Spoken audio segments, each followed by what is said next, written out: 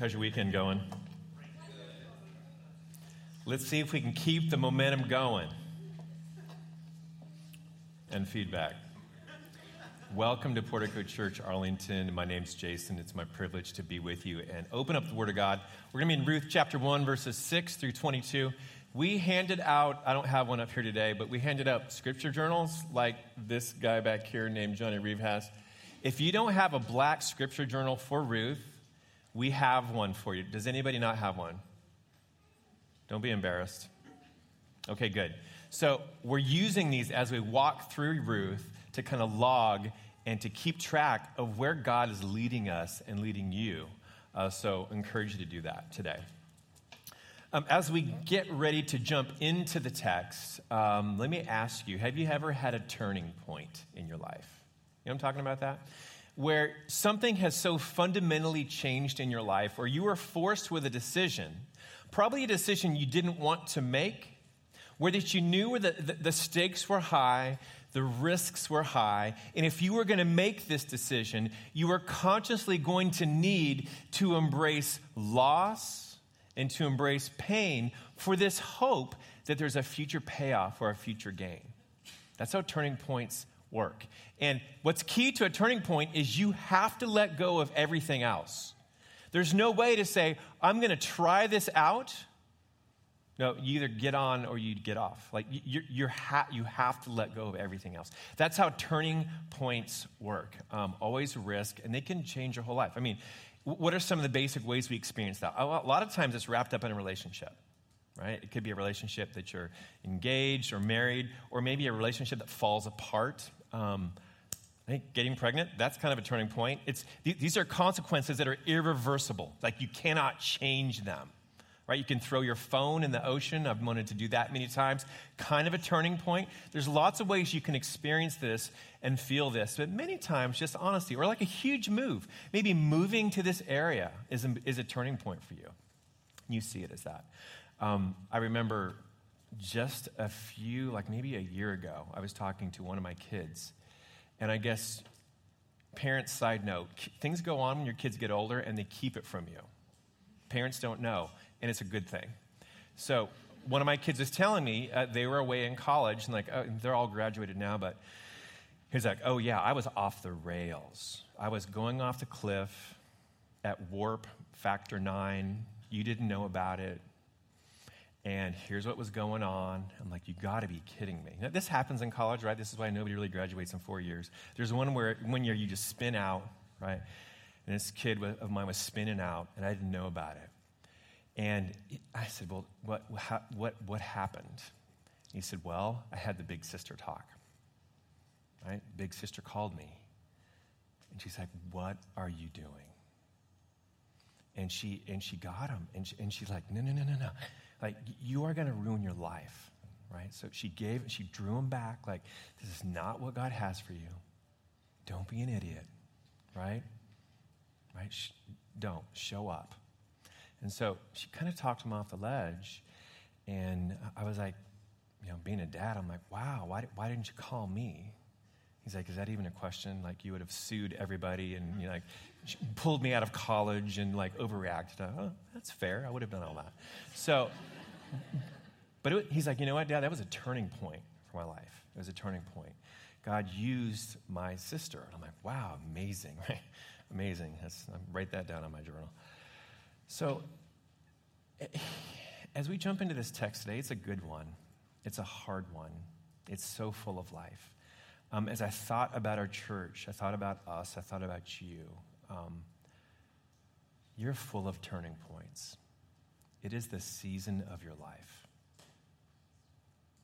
I've already made my decisions. My life's over. But you are full of turning points. And in my heart of hearts, man, I want you to finish. And I know that as we get up, as you grow older, as we mature as people, not everybody's going to make it. And what I see in your eyes and what I see in our community is some of us are getting so disoriented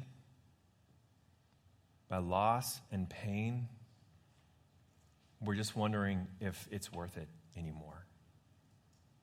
We're wondering, like, is following Jesus really worth the loss that I'm going to experience? And oh, by the way, where is he? This is a turning point in Ruth. Now, it's weird because it comes in the very front of the book. And usually in literature, the turning point doesn't. But we learn something about Ruth and Naomi that sets the whole trajectory of this whole book. It reveals so much. So I'm going to challenge you as we jump into this text. I want you to watch the risks that both of them take. Because you will not, risk is always involved when you have one of these decisions to make. I want you to watch this. And I'm going to challenge you this. Listen to Aunt Naomi. Right? She's gone through some things that I pray that you never will. And listen to your big sister Ruth. She's got a courage that all of us would love to have. So as God has put this in his word for us, I'm going to challenge you to listen to them. Like, we do not want to waste the life that God has given you. It's so easy to do, all right? So before we jump into the text, let's just quickly review where we started. This is Ruth. It's in the Old Testament. It's a short story, wisdom. It's historical, happened almost 3,100 years ago, maybe around 1100 BC, kind of the first Iron Age. So we have to jump into a completely different world if we're going to understand Ruth. Yes, and some things are going to sound very strange. However, some things about Ruth feel so familiar. Like what we talked about last week. It's right after the book of Judges, and the book of Judges ends by saying what? And everyone did what was right in their own eyes. Now, we think living a life where I will pursue my happiness above all else. That is the point of life. The point of life is to be happy. So you do what makes you happy. Nobody should be able to take that away from you. We thought this was a modern problem. This is not a modern problem. That was what was going on in Israel. They had forgotten God. They had forgotten how to love and how to live. So this is the spirit of the age in this book. So this is the backdrop to the book of Ruth. What basically happened? There's a famine in the promised land. Elimelech, Naomi's husband, led them out into Moab, their enemy. Led them away from God's presence, away from God's people, away from his provision. They spent a decade there. Elimelech dies, her sons die, and she's left. So this is how far we got last week. And we learned that every move matters. When you submit your life to God, every move matters for this simple reason. Every circumstance has got to submit to God's plan for your life. But I don't want the things I'm in. Yeah, I know. But you do want this. You do want to walk the road that God has laid before you in faith. I promise you, you want that. You want that. So we're going to continue on in this story today, and I want you to watch for the risks that are taken. And that's kind of the big idea of this text. When you watch Naomi, and specifically Ruth, because she starts to come to the forefront of the story, she chooses to risk everything on God's goodness. This is the call of the text. Do it. Risk everything on the goodness of God. It will make you let go of things you never thought you could let go of. It'll let you walk to places you never thought you could go. And Naomi and Ruth are just kind of tangled up together in this. So we will walk through this together. So before I jump in, I just want you to understand the risk involved in this. So this is not light. So watch for it. Watch for the risk. All right. So we're just going to walk up and just walk through the text together. I'm not going to pre-read it. I'm going to pick up right where we left off from last week. This is going to be in verse 6. It'll be up on the screen for us. So she has just lost her husband and her 2 sons, and she's left with her daughter-in-laws, who are Moabites, Ruth and Orpah. Verse 6. Then she, that's Naomi, arose with her daughters-in-law to return from the country of Moab, for she had heard in the fields of Moab that the Lord had visited his people and given them food. So she set out from the place where she was with her 2 daughters-in-law, and they went on the way to return to the land of Judah. But Naomi said to her 2 daughters-in-law, "Go, return each of you to her mother's house. May the Lord deal kindly with you as you have dealt with the dead and with me. The Lord grant that you may find rest, each of you, in the house of her husband." Then she kissed them, and they lifted up their voices and wept. And she said to her, "No, we will not return. We will return with you to your people." But Naomi said, "Turn back, my daughters. Why will you go with me? Have I yet sons in my womb that they may become your husbands? Turn back, my daughters. Go your way, for I am too old to have a husband. If I should say I have hope, even if I should have a husband this night and should bear sons, would you therefore wait till they were grown? Would you therefore refrain from marrying? No, my daughters, for it is exceedingly bitter to me for your sake that the hand of the Lord has gone out against me." Then they lifted up their voices and wept again. And Orpah kissed her mother-in-law, but Ruth clung to her. Would you pray with me? Dear Heavenly Father, we thank you so much for the gift of your word. It belongs to you. And we pray that you might open our eyes together, that we might behold its beauty and its treasure, all to your glory, in the name of Jesus. So what you're going to see is Naomi, and specifically Ruth, risk everything on the goodness of the Lord. But you see Ruth, well, you don't see Ruth. You see Naomi is not there yet. So how do we do that? What does the process look like of risking everything on the goodness of the Lord? Everything on his goodness. First is this, and we saw it right in this passage, right in this movement, right off the bat, verses 6 through 14. You've got to let go of false gods. There is no moving in God's will for your life. There is no risking everything on God's goodness until you decide to let go of false gods. What do you mean by that? Well, we'll get there.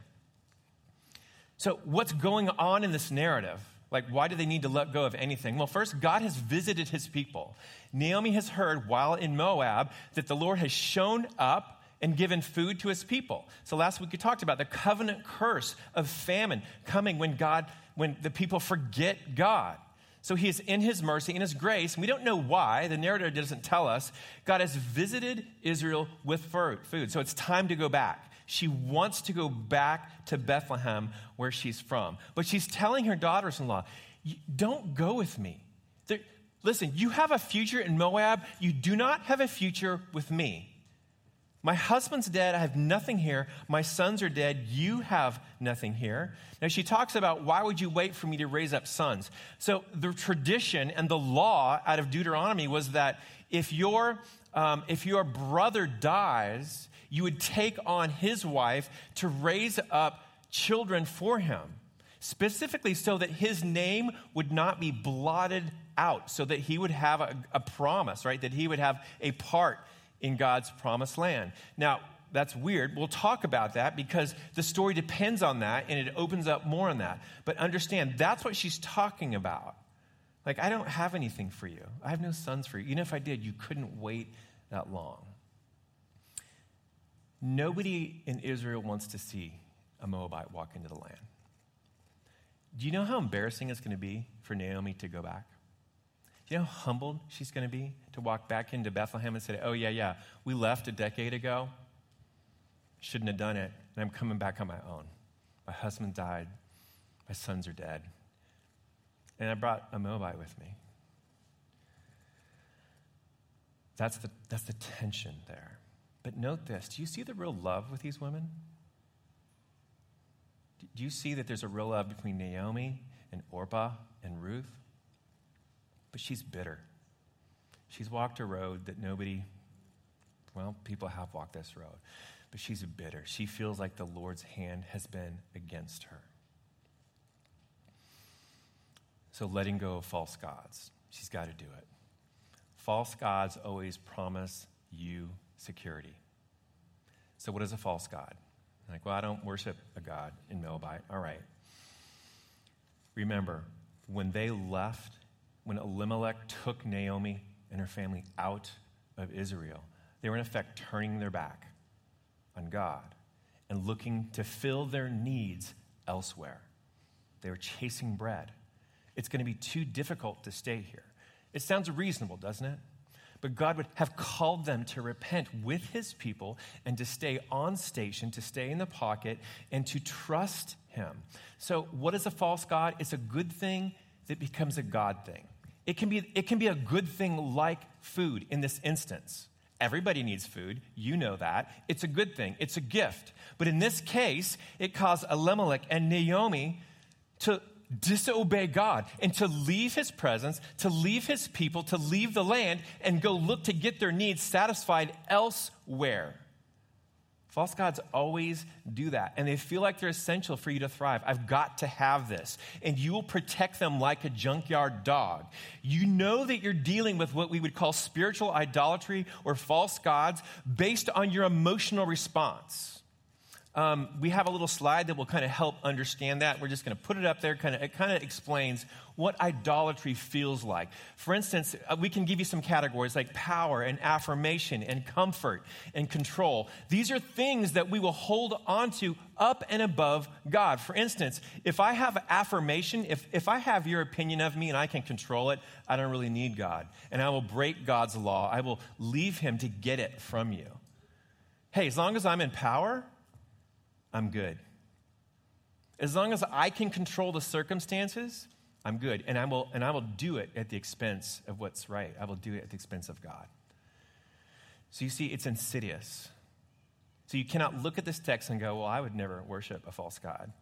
Anytime we sin, anytime you put your will above God's, you are doing just that.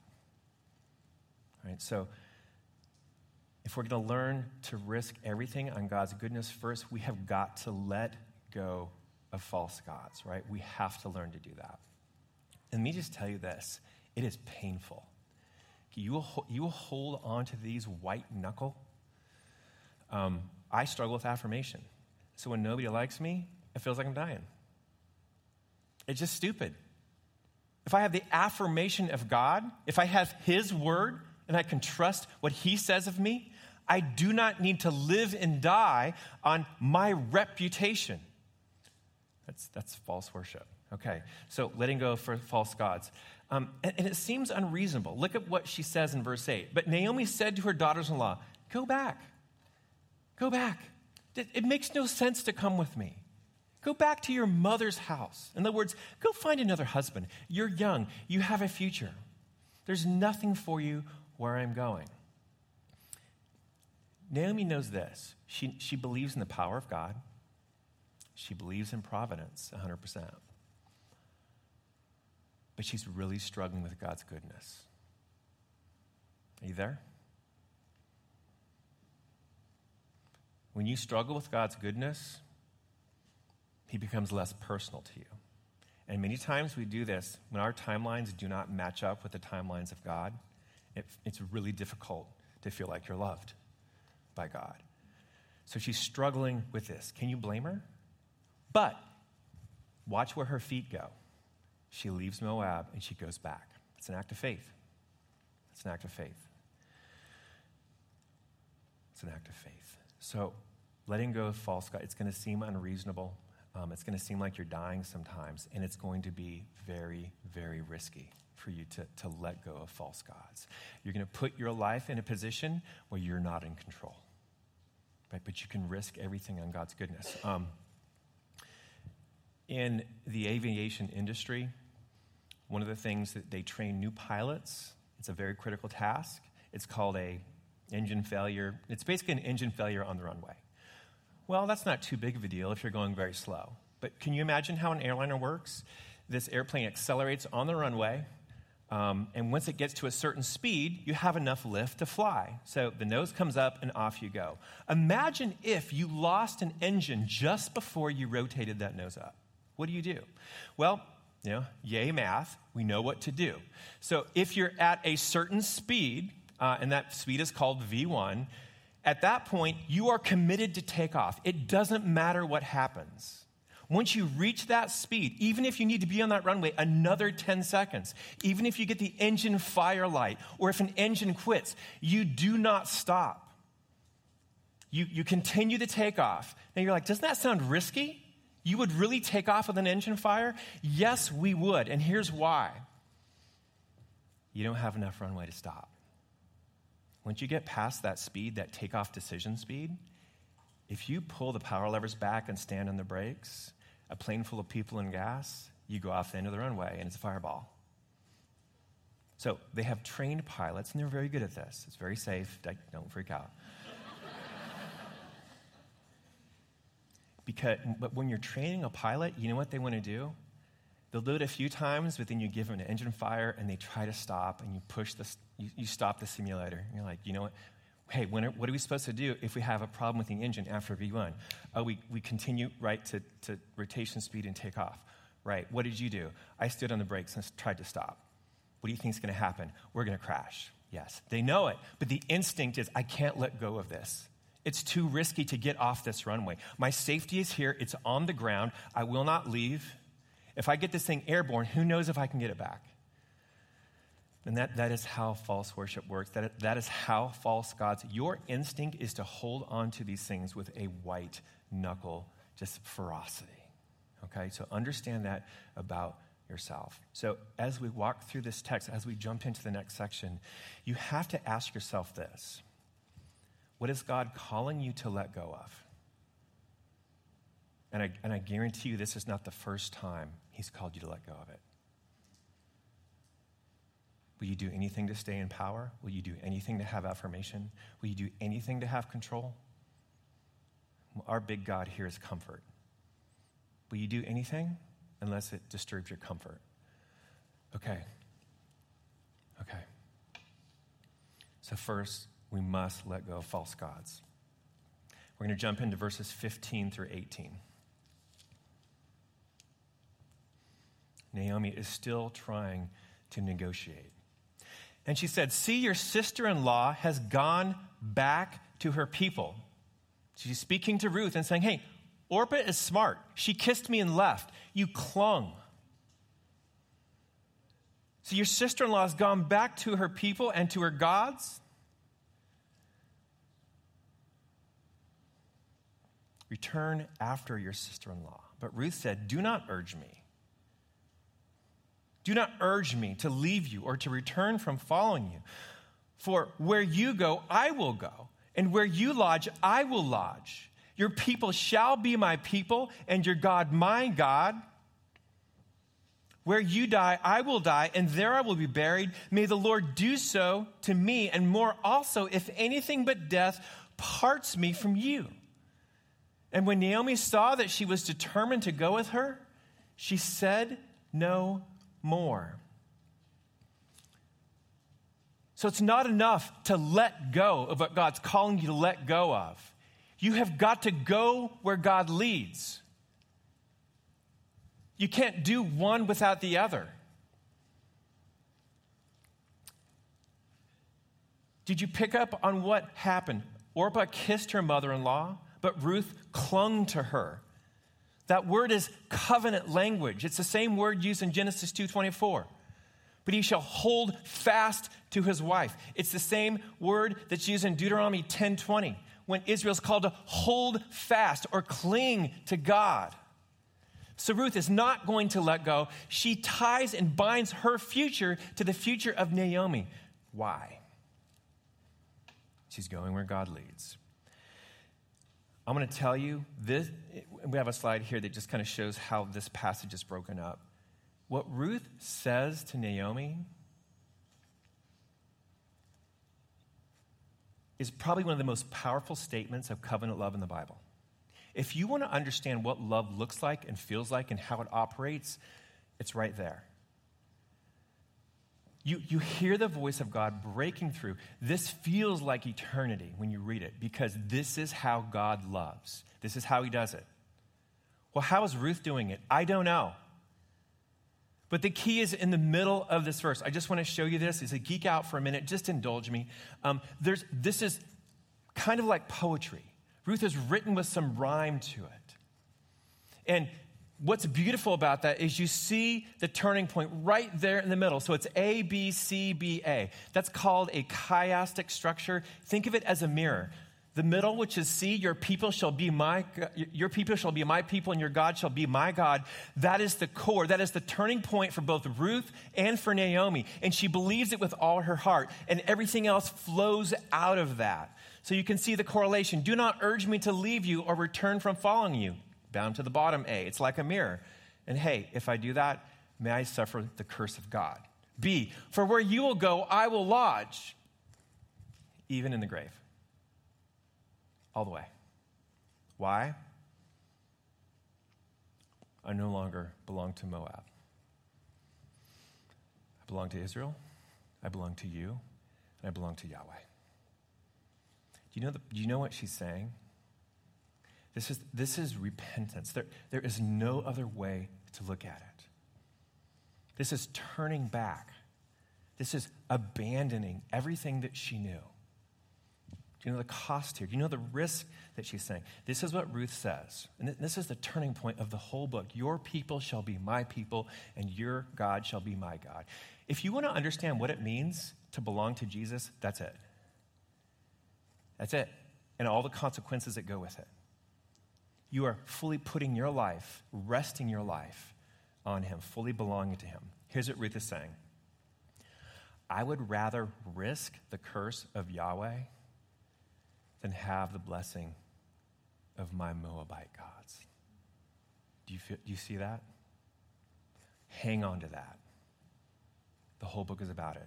I would rather risk the curse of Yahweh, who I know. She knew about Yahweh. All the Moabites did. They knew about what Yahweh did in Egypt. Who knows how much Naomi had taught her? We don't know. But she knows enough to trust in him.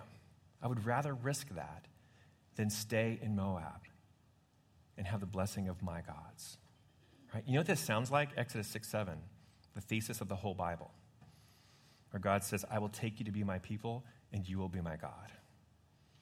And in Revelation, history wraps up with the same wording, and I will dwell with you.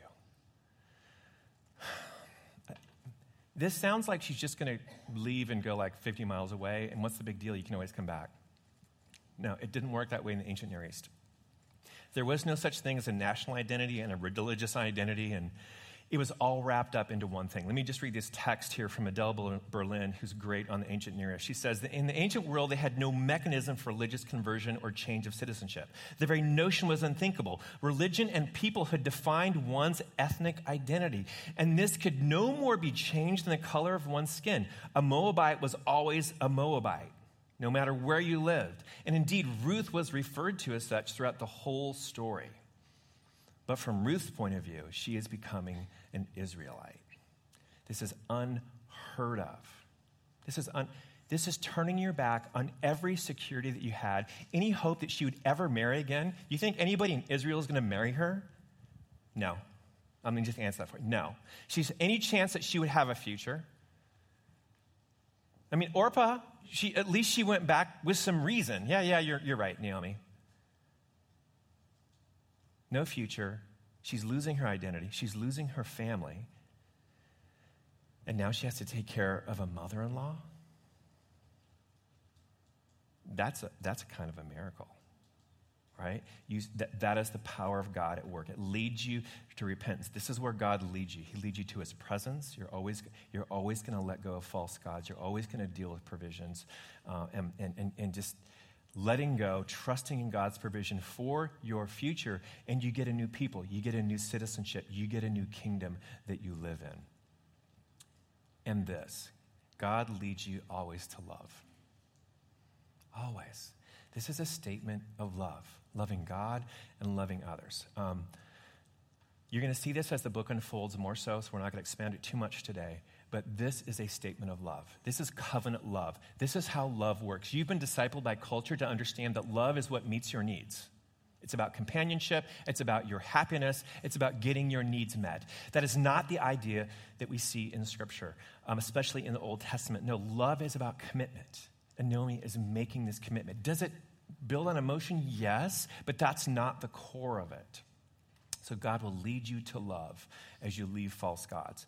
I'm going to recommend a book to you. It's a book called A Loving Life by Paul Miller, and it's based on Ruth, and it just expounds how love works. And here's one of the things he says. Love only grows out of the soil of suffering. If you are not willing to suffer or to endure loss for something, you don't understand love. Now, we have all kinds of problems with this in marriage, don't we? Well, I'm only going to go so far, but you have to, do something. I cannot love you if you're going to be unlovable. But he says this, and it's so true. Here's why. Because self is always the barrier to love. So in suffering and loss, you have two decisions. One, I give into self-pity, and I focus on it, and I'm absorbed by myself, or I reject it. And I keep the object of my love where I keep my eyes. And what happens there is self dies. So this is what Ruth is doing, both with Yahweh coming under his wing and with Naomi. It's how love works. She's counted the cost, identity, family, future, husband, walking into Israel as an alien, as an enemy. Can I just ask you, would any of us do this? If you knew God was there waiting for you, would you do it? How much would you lose to be held by God? This is the question. Go where God leads. I want you to put this in your journal. Ruth risked everything on God's goodness. Everything.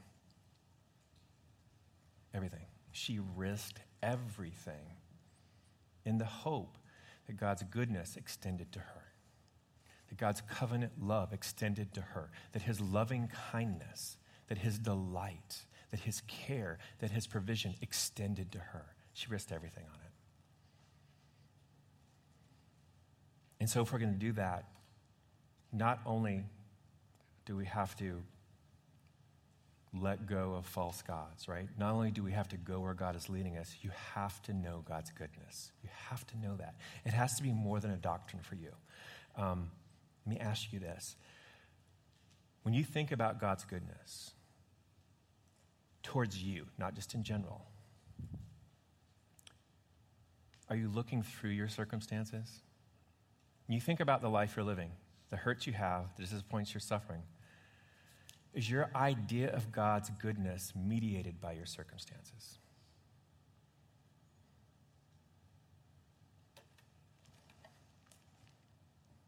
Let's finish this. Verse 19.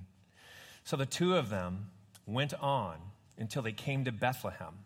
And when they came to Bethlehem, the whole town was stirred because of them. And the woman said, "Is this Naomi?" Remember, she'd been gone for a decade. She said to them, "Don't call me Naomi," which means what? I don't know, I'm just asking. It's pleasantness, right? Don't call me pleasantness. Call me Mara. For the Almighty has dealt bitterly with me. Mara means bitterness. I went away full, and the Lord brought me back empty. Why call me Naomi when the Lord has testified against me and the Almighty has brought calamity upon me? So Naomi returned, and Ruth the Moabite, her daughter-in-law, with her, who returned from the country of Moab, and they came to Bethlehem at the beginning of harvest. I'm going to caution you to make Naomi the villain. There's an act of faith in here, but she's building identity in her circumstances. Call me bitter because my life is bitter. God is obviously testifying against me. Did she feel the weight of leaving and what they did that was wrong and sin? Maybe. But she still is identifying as bitter. These are my circumstances. This is who I am. She's seeing God through the lens of her circumstances. And notice she doesn't call God Yahweh. She calls him Almighty, El Shaddai. When you start building your understanding of God based on your desires not being met, he will become less and less personal to you, always. So let's just look at a few ways God's hand has been at work in Naomi's life and Ruth's life. Just like a few ways, knowing God's goodness. And know this, a knife is an instrument, and it can be dangerous, like in the hands of a killer. What does it do? It brings death. But a knife in the hands of a surgeon brings life. Understand that. This is what's going on here. How are some of the ways God's hand has not been against Naomi? Hey, Naomi heard about God's visitation in Moab. She heard that there was grain and God was blessing his people. And her heart was prepared to go back to Bethlehem in humility. Right? And Naomi has a loving relationship with her daughters-in-law.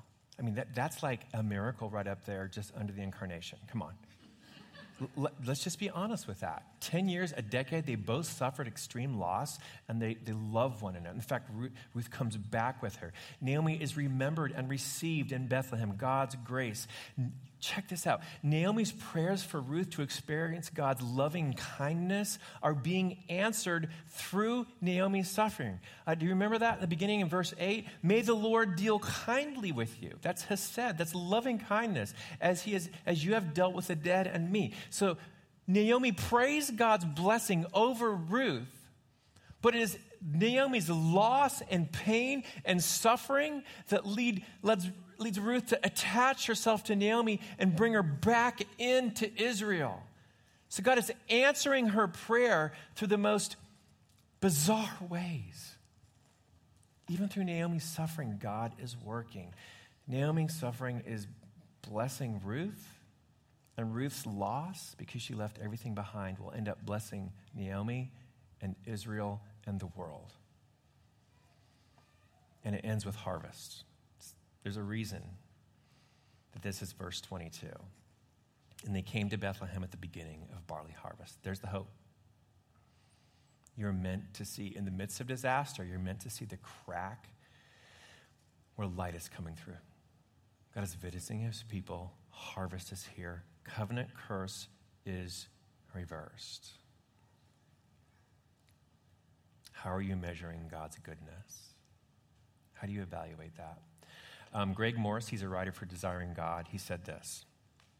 He said, if the job never comes, the spouse is never found, the wound never heals, and the death of good things happens, it should make our tears run their course.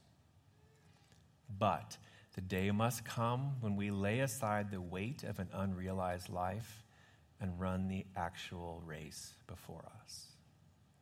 That's for all of us. This is the call to risk everything on God's goodness, his love for you, his knowledge of you, his plan for you, his mercy for you, his loving kindness for you. The purpose of God's commitment to you is not to punish you. Naomi felt like it was, and I get it. So here's the turning point you need to think through. This idea of intentionally embracing loss and pain for the hope of greater gain. This is the gospel. This is what Jesus has done. This is what he does for you. Romans 8:32. And he who did not spare his own son, but gave him up for us all, how will he not also with him graciously give us all things? Do you believe that? Because if you believe that, you will feel the safety and the security and the courage to live your life, just risking whatever God puts before you on his goodness. This is what Ruth did. It's a miracle that she did that. It was by the sovereign hand and the grace of God that she did. So this is our call. This is our call. Risk everything on God's goodness. Let go of false gods. So what is moving your life? Every move matters when you join it to faith. If not, you are wasting it. What are you holding on to? Go where God leads. You cannot both follow Jesus and live to avoid pain in your life. They are incompatible. And we're called to know God's goodness. And hear this. Nobody in here, I don't care who you are, this is one of the things we learn from Naomi. Nobody is beyond God's grace. Nobody. Nobody's beyond God's grace, ever. Do you hear that? I'm going to give you a test on this. Who's beyond God's grace? You can repent. You can let go. You can throw your life on him. You can put your future on him. You can trust him right now. Every moment is a chance for a new beginning. That is the gospel. Jesus has secured this for us, and our call is to move forward in that. Dear Heavenly Father, we thank you so much for your goodness. I thank you that you have given us in your word this story.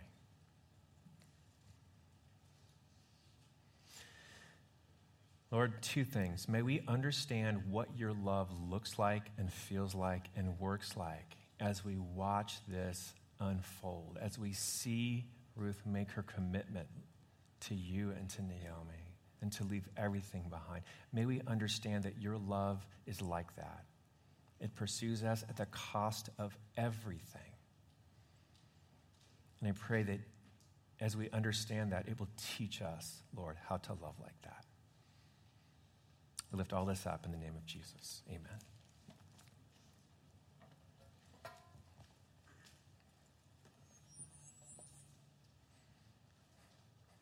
We're going to continue.